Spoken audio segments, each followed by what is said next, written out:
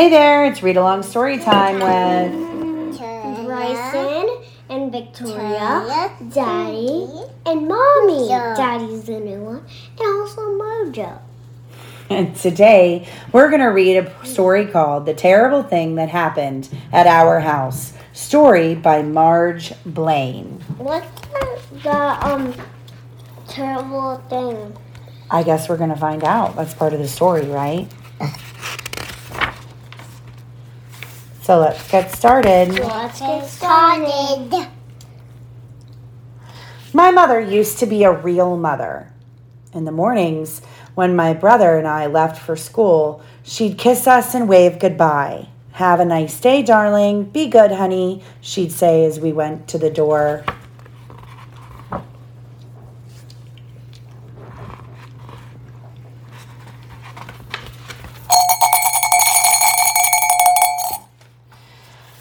When we came home for lunch, we'd have toasted cheese sandwiches or tuna on a bun, then chocolate pudding or a cupcake for dessert with sprinkles. After school, she'd listen to us tell about who got punched in the stomach or what happened to Abby on the stairs or how the teacher yelled when I dropped my box of colored markers all over the floor. Then she'd pour us a glass of milk and give us a snack.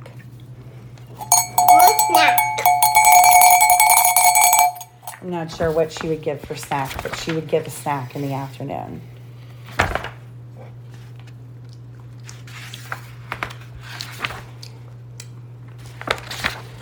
Afterwards, we'd go outside or have friends come and play at our house. My mother always had time to read to us and help us make things and take us to the park. But then something terrible happened to change all of that. What?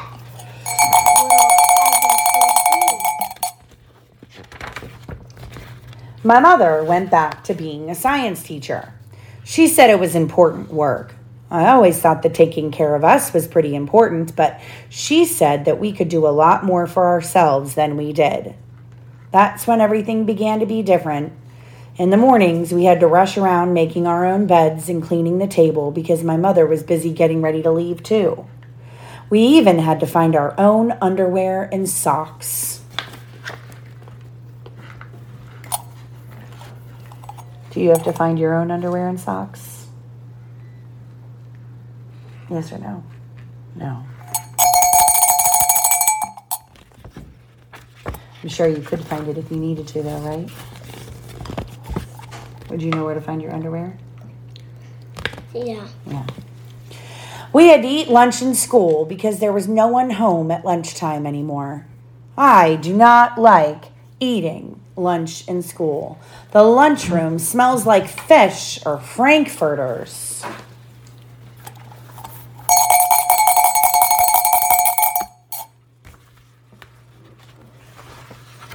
And all that yelling gave me a headache. After school, instead of listening to us the way she used to, my mother would say, "I need a few minutes to clear my head, kids. I've had a really tough day." And once, when I told her how the teacher kept me at recess just because I sharpened my pencil 3 times during math, she said, "You must have been annoying her, dear, instead of being on my side."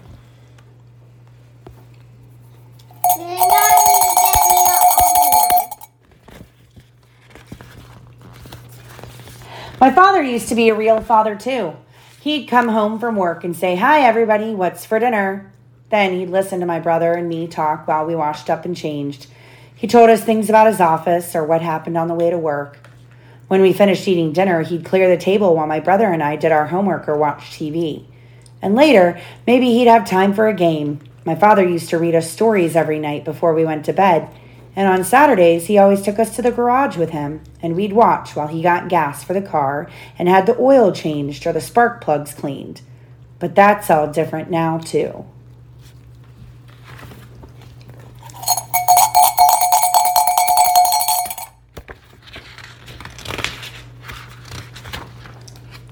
My father began coming home with packages from the supermarket.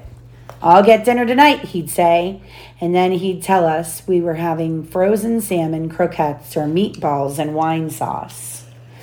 I do not like salmon croquettes and meatballs and wine sauce. They smell like what we have for lunch in school. Yuck!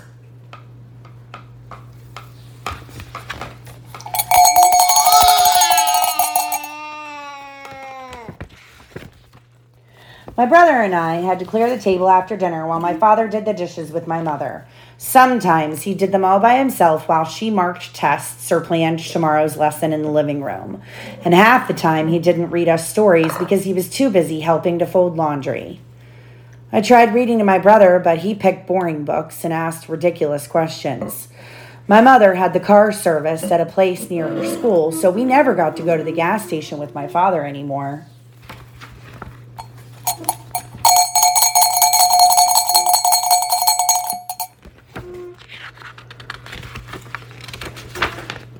My parents said we were all much happier now.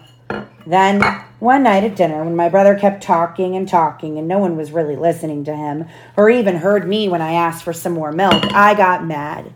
I got so mad, I started yelling.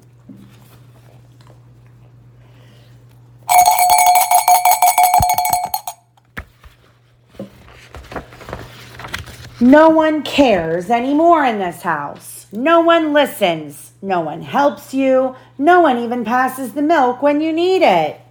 What happened to the dinner table? It's all coming down. It's all coming down. It's all falling over. All the stuff's flying off the table, right? Why?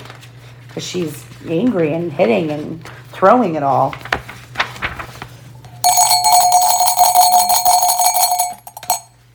Everyone stopped and looked at me. My mother said, "Oh, you poor thing," and came and put her arms around me. My father said, "What's bothering you, sweetheart?" And my brother passed me the milk. I told them how I couldn't stand all this rushing around every morning, and how I really didn't like eating lunch in school, and how no one had time to hear what happened to me during the day, and how I was sick and tired of missing stories and talks and games and everything. My parents really listened this time, and then they said, "Well, let's see what we can do."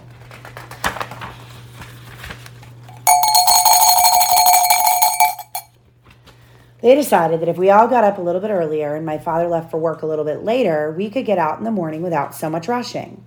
My mother asked Louisa, who lives next door, if we could eat lunch at home with her kids. She said sure, except on Fridays when she goes for her allergy shots. And Ellen, our babysitter, began to come for an hour after school. Now my mother has a little bit of time to herself for clearing her head or reading the mail or doing a wash. Some afternoons we help to dust or just pick up. Then she feels more like making things with us or walking to the park.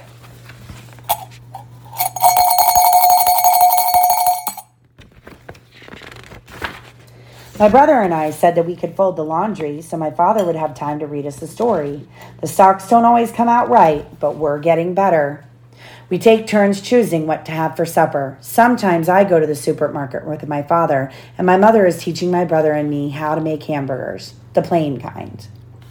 And after we clean up the kitchen and get our work done, most nights there's still time to play a game or talk together.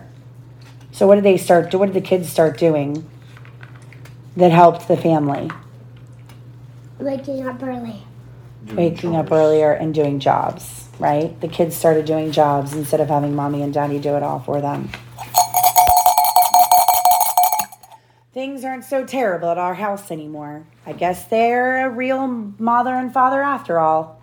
Mother and father after all. All right, so what is the main point of what we're trying to read here? What was the terrible thing that happened?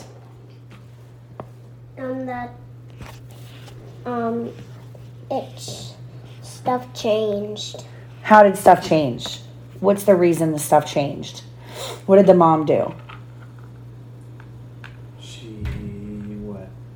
Went back to work. She started working as a science teacher, so she didn't have time for only her kids, right? So then all of a sudden, their daddy and mommy were having to do all the stuff, and then what made it better? Waking up early. Waking up early, and the kids doing jobs. What kind of jobs do you do? Working, dog care, make my bed, laundry,